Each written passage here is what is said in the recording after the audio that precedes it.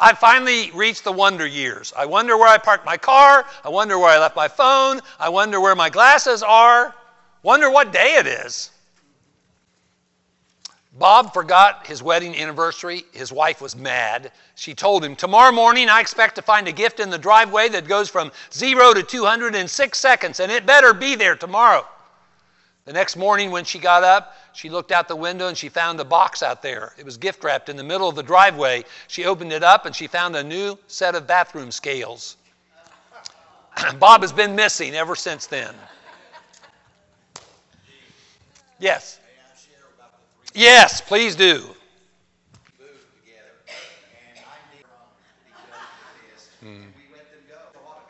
Yeah.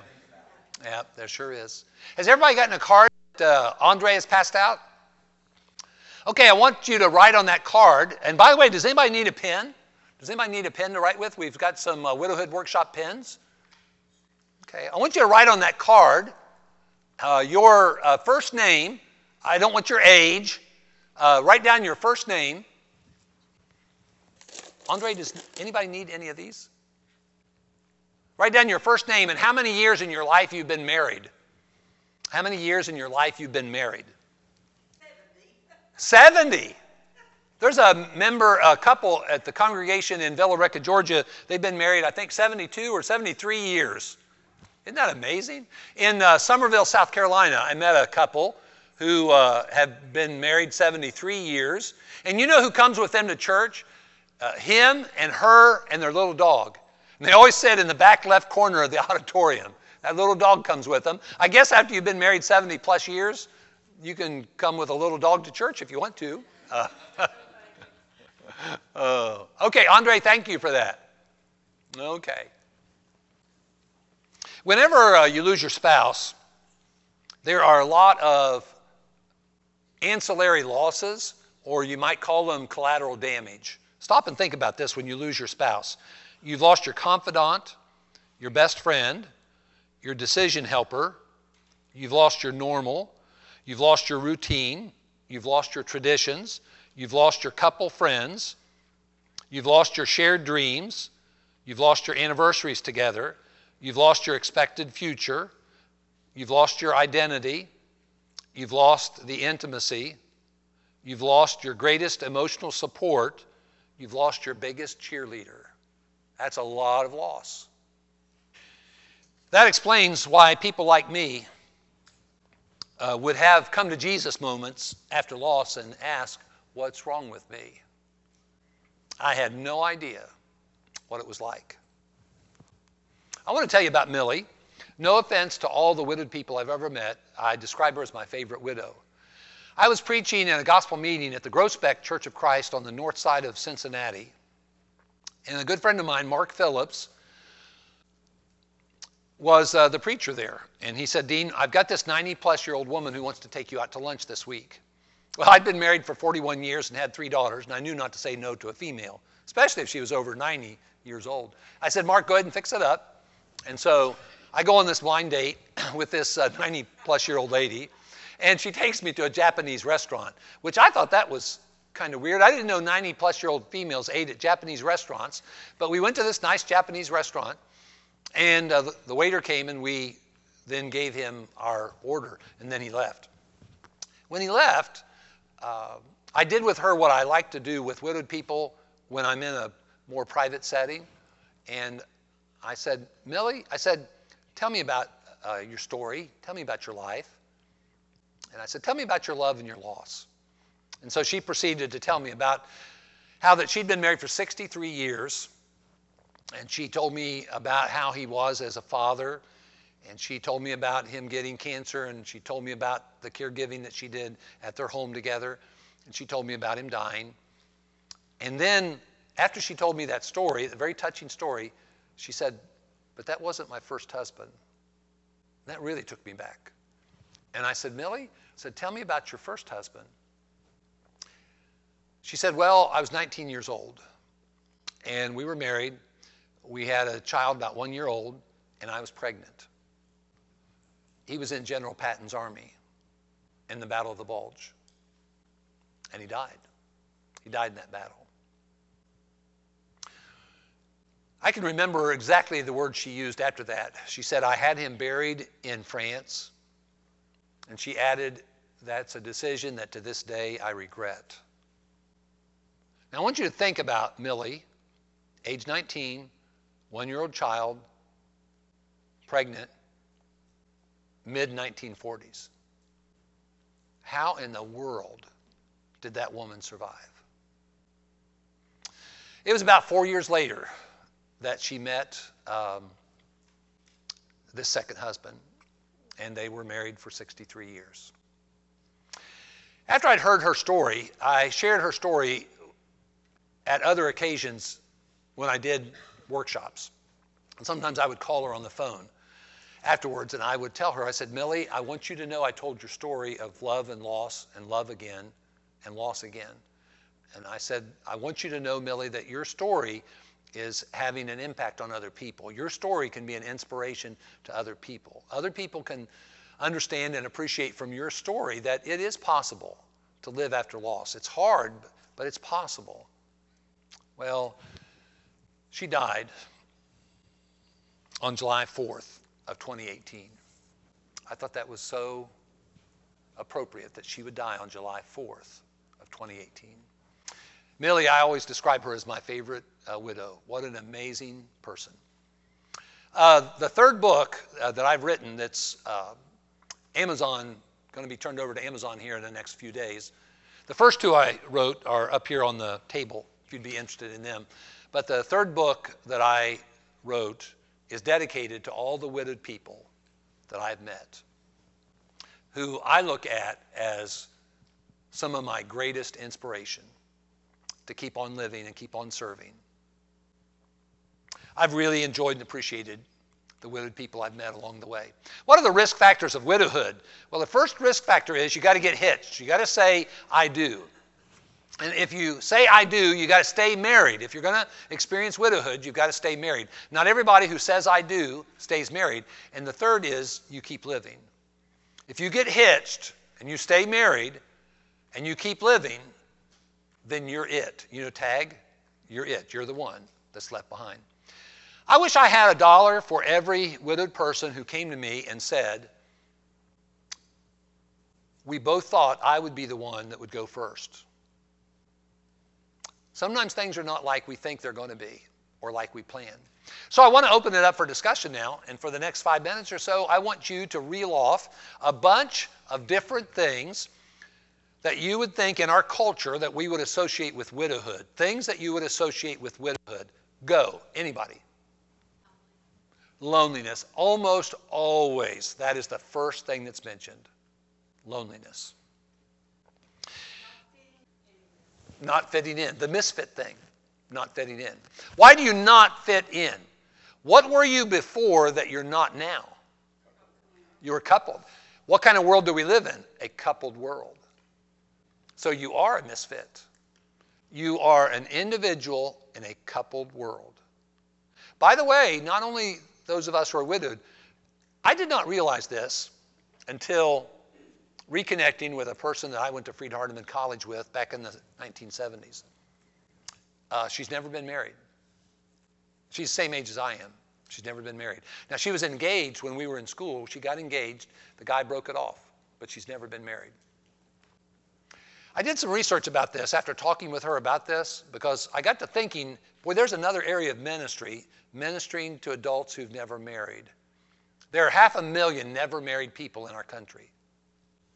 She told me a story about, she was in a visitation meeting after Sunday night church. They'd eaten together. And then the man who was in charge of the ministry got up, and they were assigning visits then, before they departed. And when the visits were assigned, he turned to her and he said, "What are you doing here?" I have a friend, a very dear friend, who her best friend told her, "I can't invite you over to the house when I have dinner meetings, because then it would be an odd number." That was her best friend that said that. The world is a coupled world. The church is a coupled.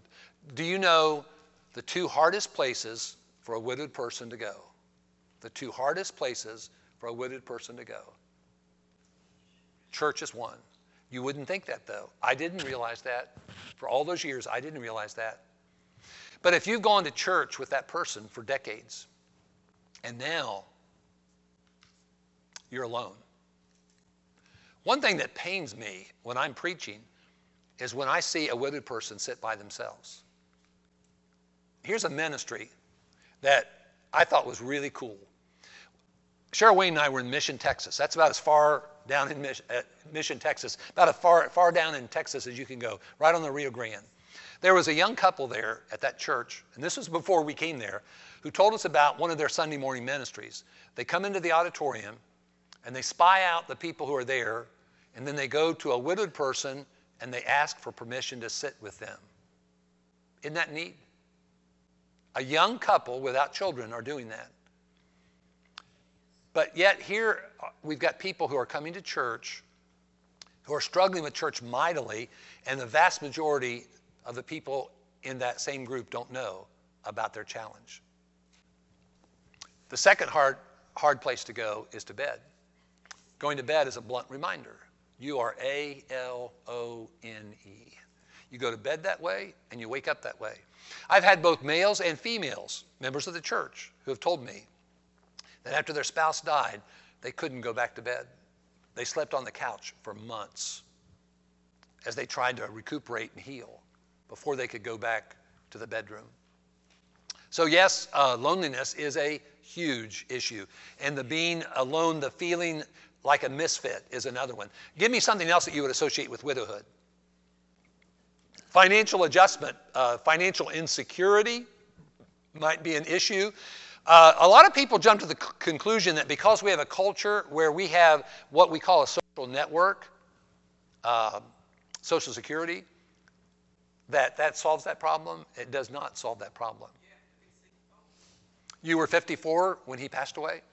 The U.S. Census Bureau says that elderly women, now by the way, I don't know the definition of the numbers of what the government says is an elderly woman, okay?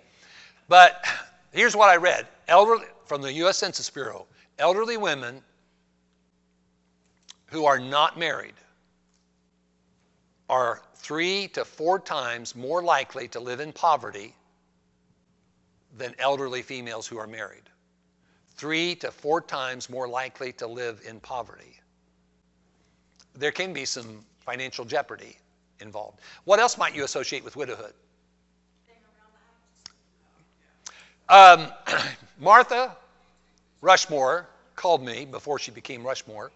Her husband Bob passed away, and she called me one November, and she was living in Ocala, Florida at the time. And during the course of the conversation, here's what Martha said. I hate being a man. I said, I'd been living with a wife for 41 years and had 3 daughters, and I sometimes don't know what women are talking about. So I have to ask, what do you mean by that? So I asked Martha on that occasion, I said, Martha, what do you mean by that? She said, I hate doing what he is supposed to be doing.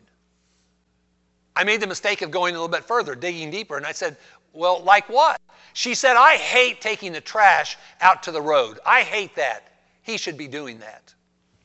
Yeah, everything falls on you. Where you had somebody to work with, and maybe somebody who just took the load of a certain issue and took care of it, it's not like that anymore. Diane, I remember, I don't know how long ago it was, you did something with your car and posted about it on Facebook. I thought that was so cool. Yeah, change the light bulb in the car. YouTube is your friend. Exactly. Yes. Now, think of what else would you associate with widowhood? What? Sadness. Okay, sadness. Eating out. Do you know the vast majority of widowed females I've met will not do that. Now, you can go into a Cracker Barrel and you could see a man older than dirt sitting by himself. You might even see me there. Okay? But widowed females, very few of them will go out and eat by themselves. It's going out to eat. As a matter of fact, I've done surveys about this. Very few females, now I'd be curious, those of you who are widowed now, Where do you eat? Now, let me explain what I mean by the question. Where do you eat now compared to where you used to eat when you were married? I'm talking about the location in your house. Where do you eat now? Is it different than where you ate? You're shaking your head, yes. Where did you typically eat when you were married? At the table. But you don't eat there anymore, do you? Yeah. As a matter of fact, widowed people don't cook much. For years and years, I heard females who had an empty nest say it's hard to cook for two. If it's hard to cook for two, when there's only one, what do you do? It's harder to cook for one than it is two. Yes. And a lot of times, widowed people don't eat well. Let me tell you about Bill over in West Tennessee. I was talking to Bill, and one day he said he eats the same place 3 times a day. I said, Bill, what? Now I like Cracker Barrel, but I'm not eating at Cracker Barrel 3 times a day. I couldn't afford to anyway, but Bill, where do you eat 3 times a day? He said, Dairy Queen. For breakfast? Yeah. It's a different life, man. It's a very different life. And give me something else that you would associate with widowhood. You know what? Any laboratory? Yeah. As a matter of fact, I've got a picture of my refrigerator doors opened up. It's side by side, and so the freezer and then the refrigerator. I've got the doors open. It's on my phone now, and I'm going to post it in a private group. I don't usually mention this, but I'll make an exception here. I have a private Facebook group that is exclusively for widowed people who are members of the church. If you're on Facebook and you'd like to be a part of that group, I'll help you get in that group today. But I'm fixing to post that picture in that private Facebook group, and here's what I'm going to ask. What is different about the contents of your refrigerator now compared to when you were married? It was full then, not so much now. But now it's full of leftovers. Now, yeah, leftovers and mold. Yeah. You go out to eat, you bring it home. And then it grows mold. Yeah. Can you think of anything else that you would associate with widowhood? Can you get a couple more? Yes, ma'am. Mm-hmm. Yeah. So Jewel and Jim were married for how long? So you were married for 28 years. He passes away. And then what do? You were a woman of courage, but your loss caused you to lose your courage, so you had to rebuild your courage. Okay, loss of courage. Okay. Can you think of anything else? Grandparenting. It was easier grandparenting as a team. Now you're by yourself. Okay. Let me throw out a bunch of things that will really open your mind, especially if you've never experienced this. There are all kinds of things. There's grief and relief. Now, we don't typically associate relief with the loss of a spouse. But if you stop and think about it, there can be relief. If you've been caregiving for years, you can have relief. Now, if you have relief and you think you should be feeling totally grief, but you also have relief, how are you going to feel about that? Guilty. Yeah, you're guilty. So you've got to work through that. So there's a lot of internal issues here that we have to deal with. Grief is obvious, but also there can be relief. And sometimes there can be more relief than grief. Think about a woman who's experienced domestic violence for years. Her husband dies. She may experience more relief than grief. And that's okay. She shouldn't feel guilty about it. But she's probably going to struggle with that, feeling that relief when she thinks that she should be wholly feeling grief. And then tears and no tears. I have an affliction. I describe it as overexposure to the female gender. Because of having a wife for 41 years and 3 daughters, I'm messed up, and I admit it. I am overly emotional male. I'm much more emotional than the typical male. I can cry at the drop of a hat. I love Hallmark movies. Please don't be spreading rumors about this, okay? I love Hallmark movies, okay? Now, some people are not so much like that. There are some people that cry a lot. There's some people who don't cry hardly at all. And there are also physiologically some people who cannot cry. Did you know that? There's some people. Now, if you think that when you lose your spouse, you're supposed to cry a lot, but you're not crying a lot, then how are you going to feel?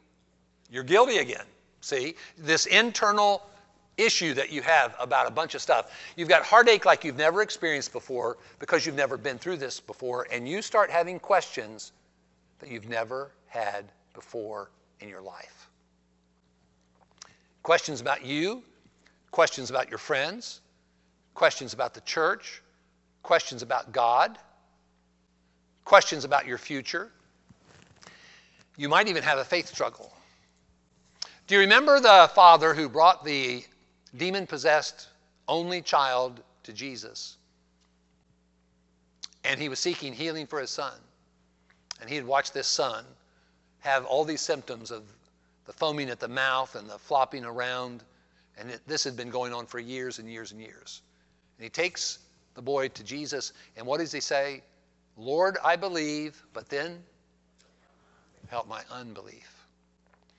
We should not be embarrassed if we have a faith struggle. That is nothing to be embarrassed by. As a matter of fact, that faith struggle that you have, you can convert into a blessing.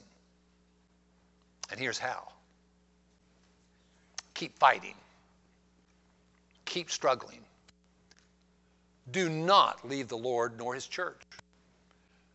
Have an iron-willed determination that you're going to keep trusting even when you don't understand.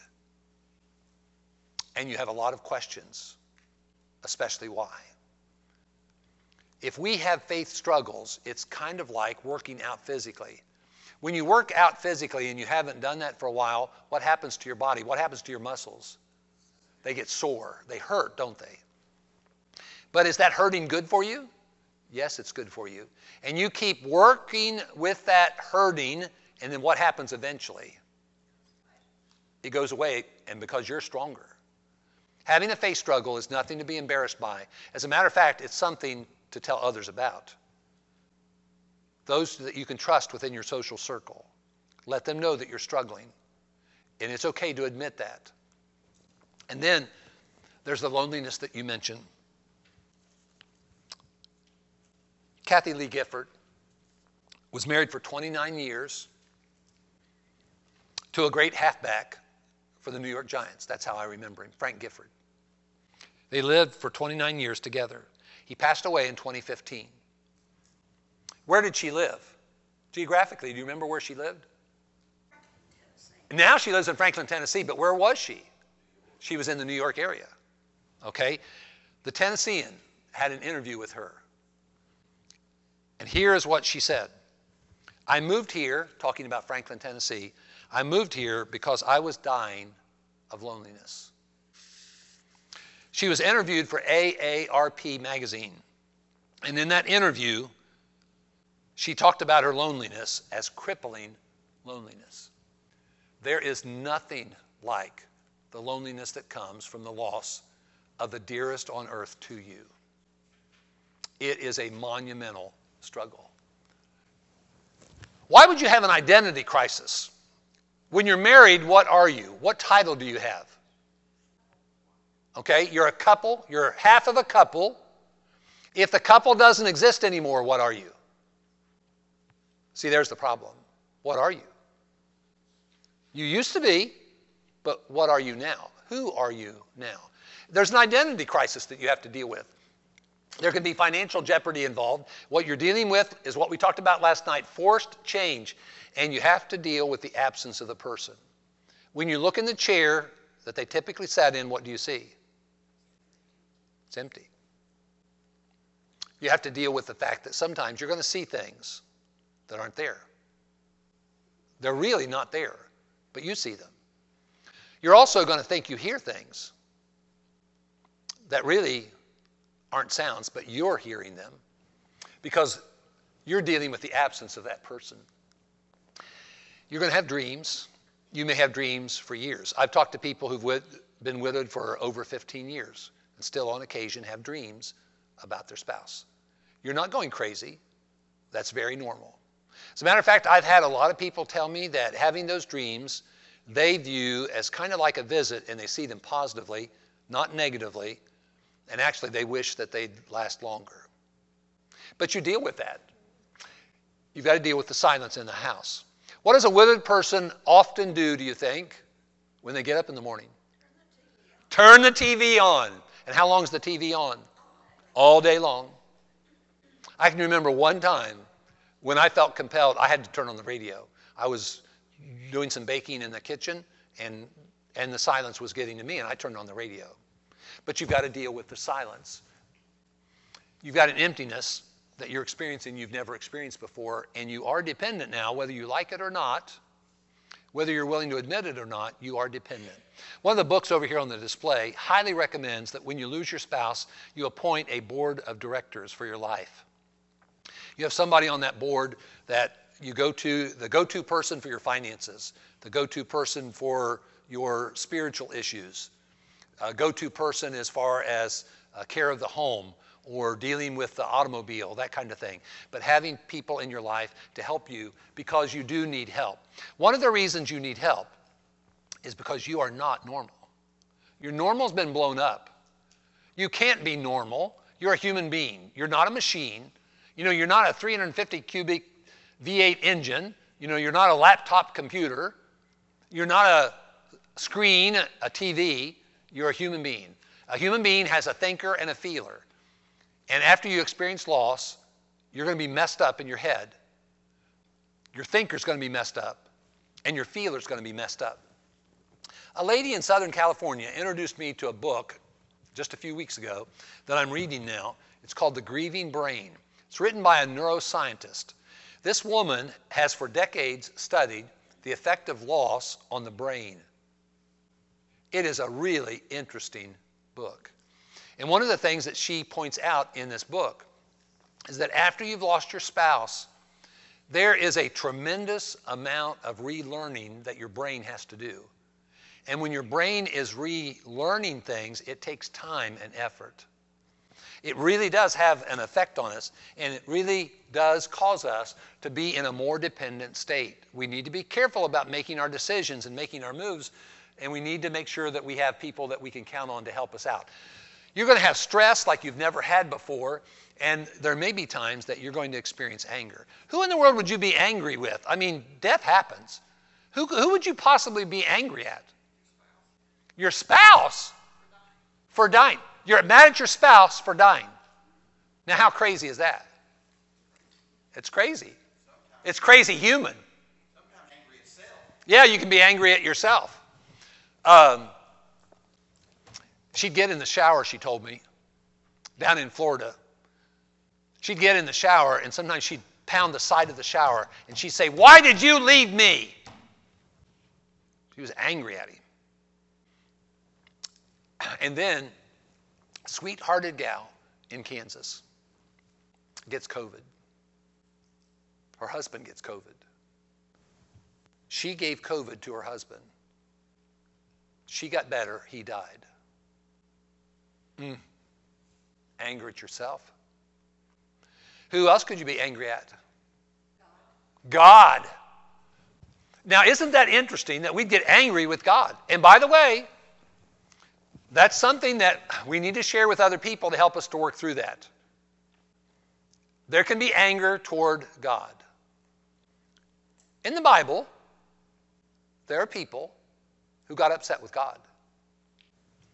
Moses didn't always appreciate everything that God told him to do or God charged him to do.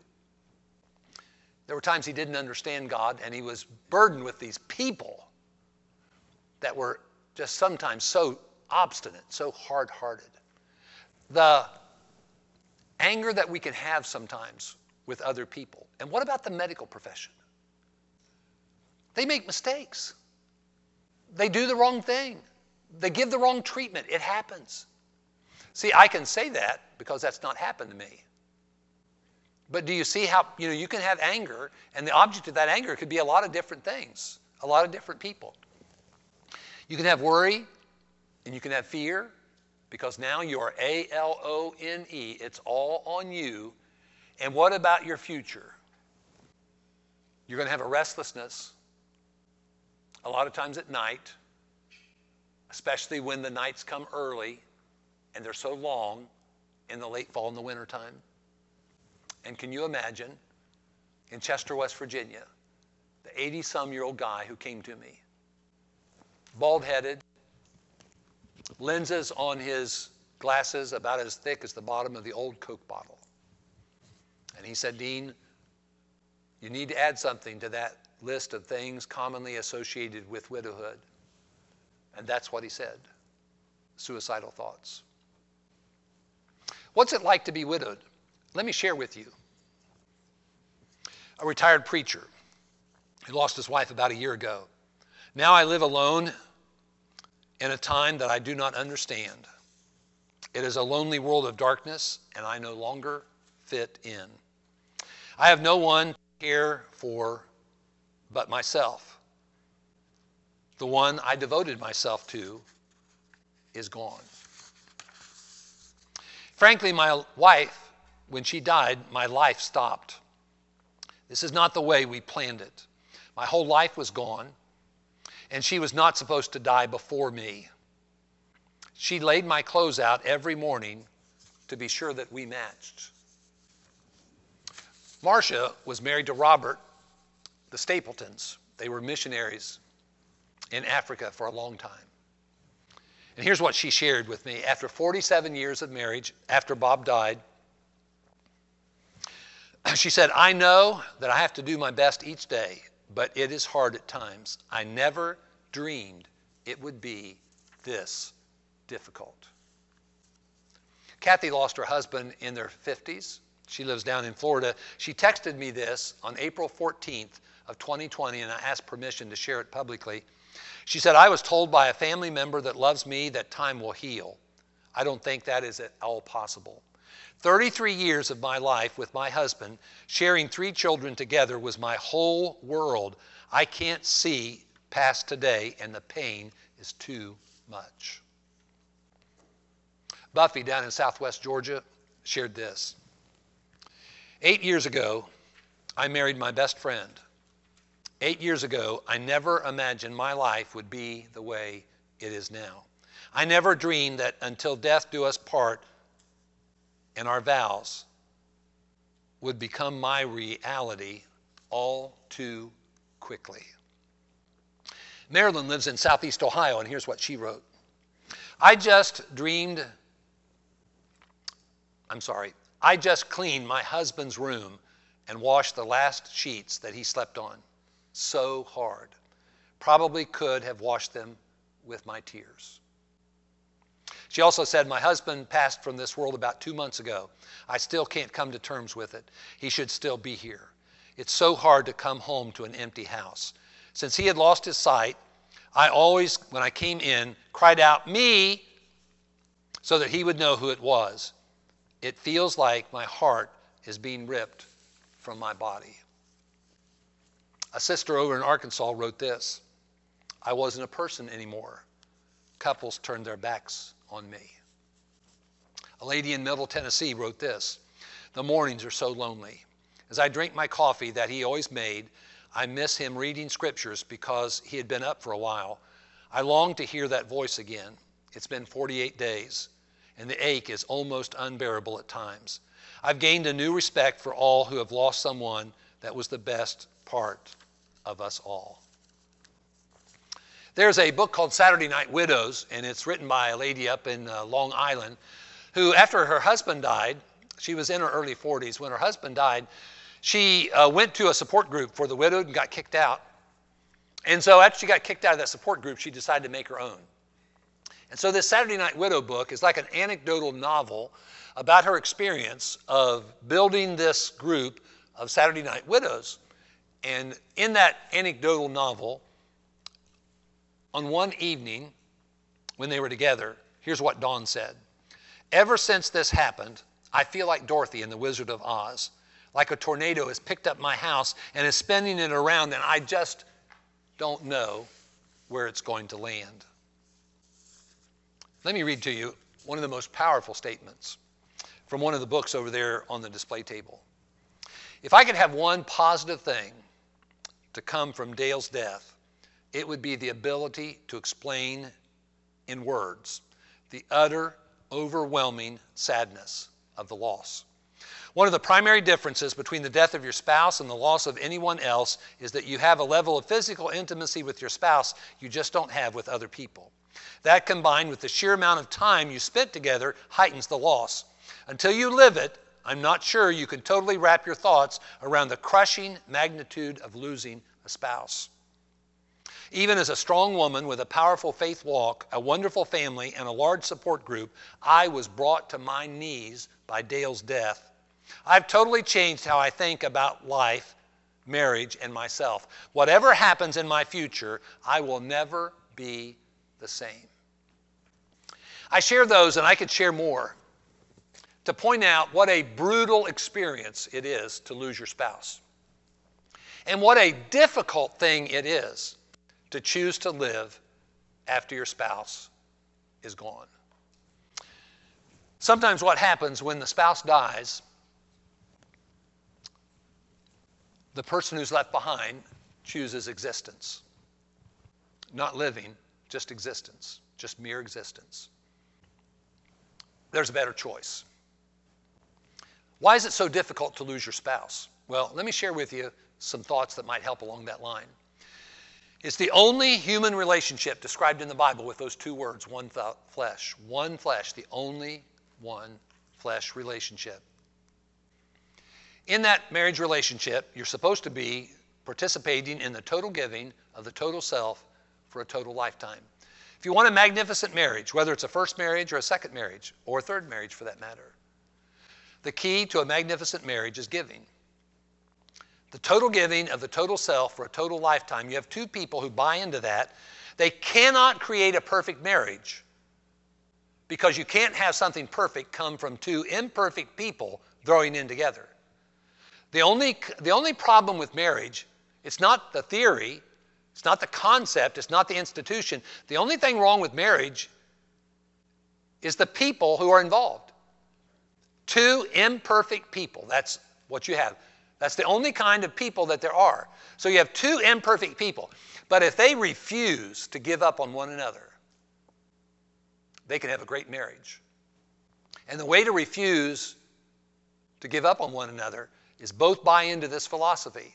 Embrace this philosophy, the total giving of the total self for a total lifetime.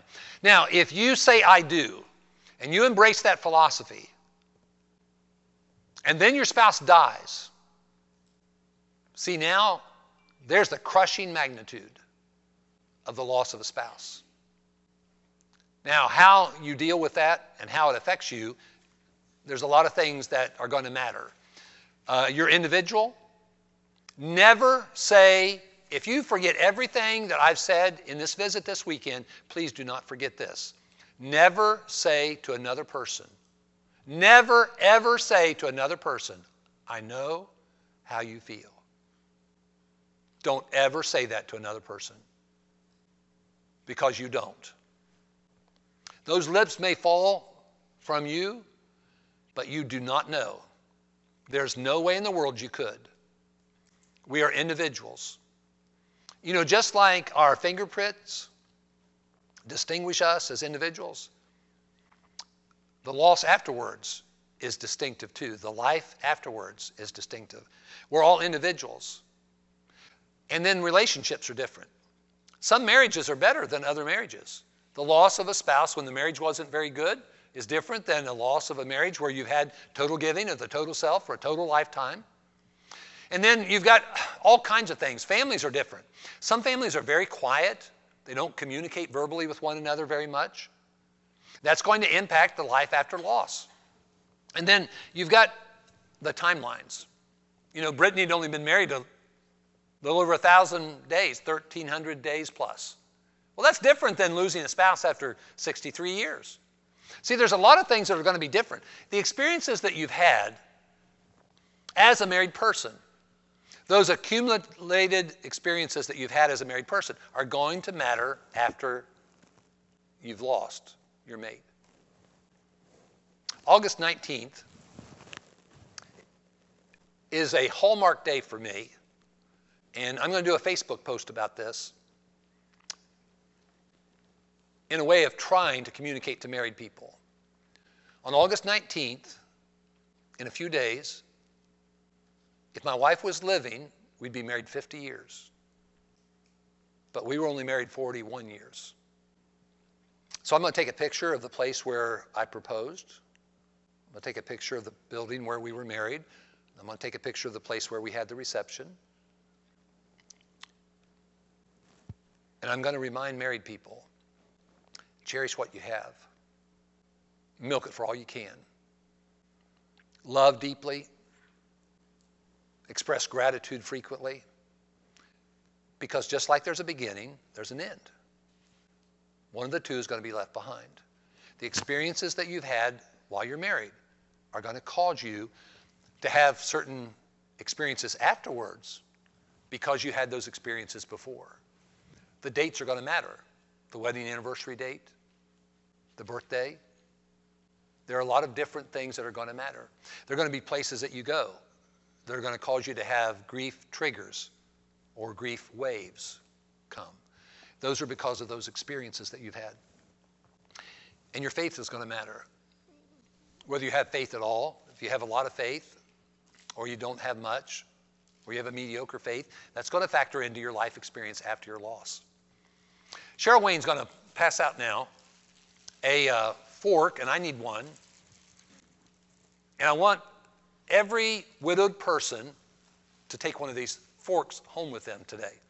Now, there are two purposes of this fork.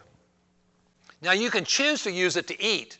If you want to lose weight, you could choose to use it to eat, okay? But that's not why I am giving it to you. That's not the purpose of this. But I want every person who is widowed to make sure that you get one of these. Okay, now, your spouse has died, and what you need to do is focus on your self-care. You need to grieve deeply. One of the things that you need to do is take the advice of Doug Manning, who wrote this book, Don't Take My Grief Away. Don't take my grief away. Nobody has the right to stop you from grieving, to cheat you of what you need to do. You need to grieve. When we've lost our mate, we need to grieve deeply. That needs to be our focus of attention. You're put on a grief journey. You didn't want to be on one, but life forced you on a grief journey. Now, in your grief journey, after deep grieving, for as long as you need to, in whatever way you need to, nobody has the right to criticize you. You grieve how you need to grieve. At some point in time on that grief journey, you come to a fork in the road. You need to see the fork. When you pick up a fork, what have you decided to do? Eat. What else are you going to decide while you have that fork in your hand? What to eat. What else are you going to decide? How much to eat. When to put it down. Okay. Let this fork remind you of decisions. You've got to start making some decisions about your life. Your heart's still beating, the blood's still coursing through your veins, the neurons are still, hopefully, bouncing back and forth between your ears. You've got to start making some decisions. What are you going to do with the rest of your life? Now, that's not something that you ought to be thinking about while you're deep grieving. When you're deep grieving, that needs to be your total focus of attention. But at some point in time in your grief journey, you've got to realize that you've got to start making some decisions about what are you going to do with the life that you have now. When my wife passed away, I prayed for three things very passionately. I prayed, number one, that the Lord would open a door of opportunity so I could continue to minister in His name to His glory. I prayed for an open door of opportunity to minister. Number two, I prayed for the vision to see the open door. Sometimes the Lord opens doors in our life, but we're so involved with menial things and meaningless things, we don't see the open door. So I prayed for an open door of opportunity. I prayed for the vision to see the open door.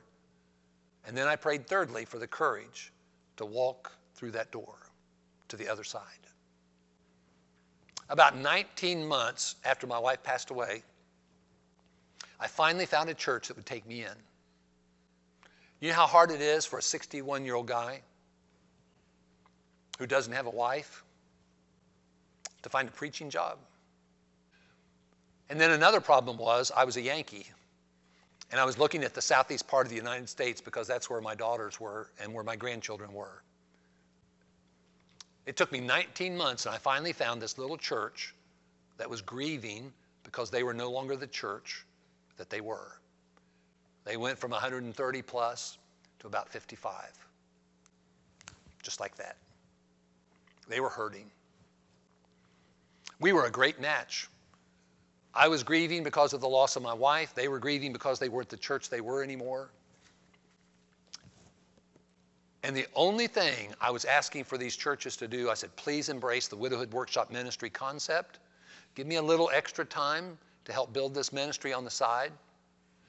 And I want to start a local widowhood ministry wherever I end up. Well, in Murray City, Tennessee, population 650, we started with literally a handful of widowed people, myself and about 4 widowed females. And we began inviting widowed people. And we ended up with over 20, with over 30, with over 40, on some months over 50 people from various religious groups who came monthly for a great meal, for a little bit of levity, and a great bit of good conversation about something practical that would help them with their life after their loss. We had conversions come from that ministry. Other churches have started similar ministries in different states. There's got to be something that we can do after we've suffered an agonizing loss. Some of you, people who are older than dirt, remember Batsell Barrett Baxter, who preached for the Herald of Truth Ministries. He wrote a book called When Life Tumbles In. He made this observation. Listen to this quote. When we must carry heavy burdens, we receive our greatest help not from those who have never carried similar burdens, while they stand on the sidelines and give bland advice, but from those who have been through the same valleys and have suffered the same problems. If you've suffered bankruptcy, you can help people who are going through bankruptcy. If you've experienced cancer, you're a great person to help somebody else with their cancer. If you've lost a child, you're a great person to help another person who's lost a child. If you've lost a spouse, you're a great person to help that person who's also lost their spouse. Just because we've lost our spouse doesn't get us a get out of faithful card to play the rest of our life, or a get out of ministry card for the rest of our life.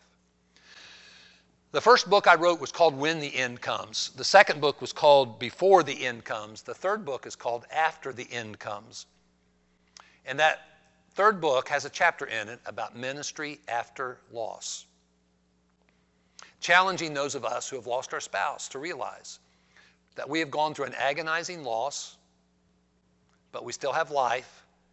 If we're still Christians, we're still a part of the body, we need to have a function. We need to find our niche in ministry. Now, I know a lot of times when we were married, we jointly did things together. But that marriage doesn't exist anymore. That person's not there. So we have to find a niche in ministry, and that niche in ministry can help us. It can be very therapeutic in our healing after our loss too. But we've got to start making some decisions about our life because we're not dead. Now, we may feel dead. We may want to die, but we are not dead. As a matter of fact, over there on the side, it says, don't die until you're dead.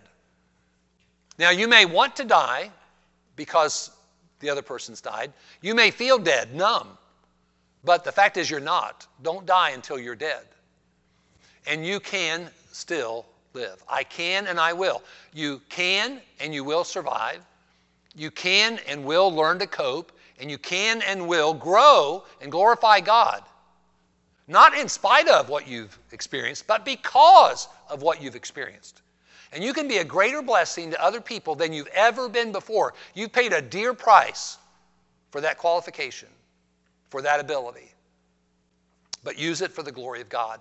I love this remark of Helen Keller's. When one door of happiness closes, another one opens, but often we look so long at the closed door that we do not see the one that's been opened for us. When somebody dies in our life, a door's been closed. And what we do in deep grieving is we just stare at that door and we can't believe that door's shut. I mean, it's just, we can't conceive of that. And after a time, what happens is we eventually, out of curiosity, I think, we kind of metaphorically, we go to the door, we grab the handle, but it's locked. It's not just closed, it's locked. That person was a part of our life. Gary Smalley wrote a book called The DNA of Relationships.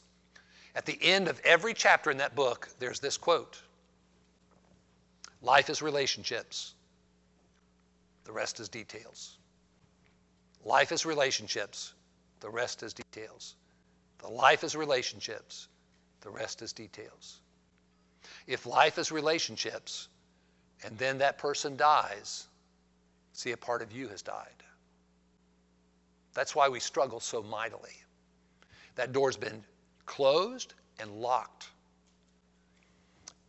And therapeutically, we look at that door and agonize and grieve deeply. But at some point in time, we've got to realize, is there another open door? Is there something we can do? Well, when it comes to after you've lost your spouse, whether you feel it or not, you're released or free. In regard to the marital responsibilities, you're released or free. Now, one thing that means is all the time and effort you invested in that relationship, you still have that time. What are you going to do with it? In 1 Corinthians chapter 7, there are several phrases used by the Apostle Paul that describe people who are single. And basically, what those descriptive phrases indicate is that you're more available than you've ever been before. You're more flexible than you've ever been before, and you have a unique bit of experience. So, why not take all that time and effort that you've rightfully invested in that relationship and now choose to invest it in some kind of ministry for the glory of God? Because you are now a different person. That's what change and crises do. They change us. At first, they impact us greatly and we have hardly no control. But eventually, in our journey, what we find out is that we do need to take control. Retake control of our life and start making some decisions so that we can continue to bring glory to God by the life that we're living. What are we going to do with the rest of our life? Widowhood is not just a time of grief. It's not just a time of sadness. It's a time of transition from marriage to widowhood. So it's a time of adjustment. It's also a time of opportunity because that one door is closed, another door has been opened.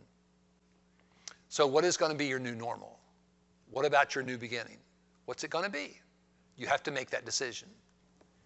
And what's really great about that is that's totally up to us. What's your future going to be? It's going to be what you make it. I wished I would have learned a lot of these things a lot earlier. But I hope if it's not helped you, maybe it will help you help other people. We're going to take a break and we're going to eat together. And no doubt, from what I've seen already, it will be great, what we eat together. Please don't leave, even though you probably have said, I'm not going to get married again. This last session is about marriage. Now, let me ask you to do something if you live in the area. If you know a young person who's not married yet, or any teenager, text them, beg them to come here, offer them $5 or $10 if you have to, because they really need to hear what we're going to talk about. One of the things that is problematic after we've lost our spouse is the whole issue of, we've been so used to being married, and we may want even long to be married again. But then we have some real unique issues going from widowhood to being married again.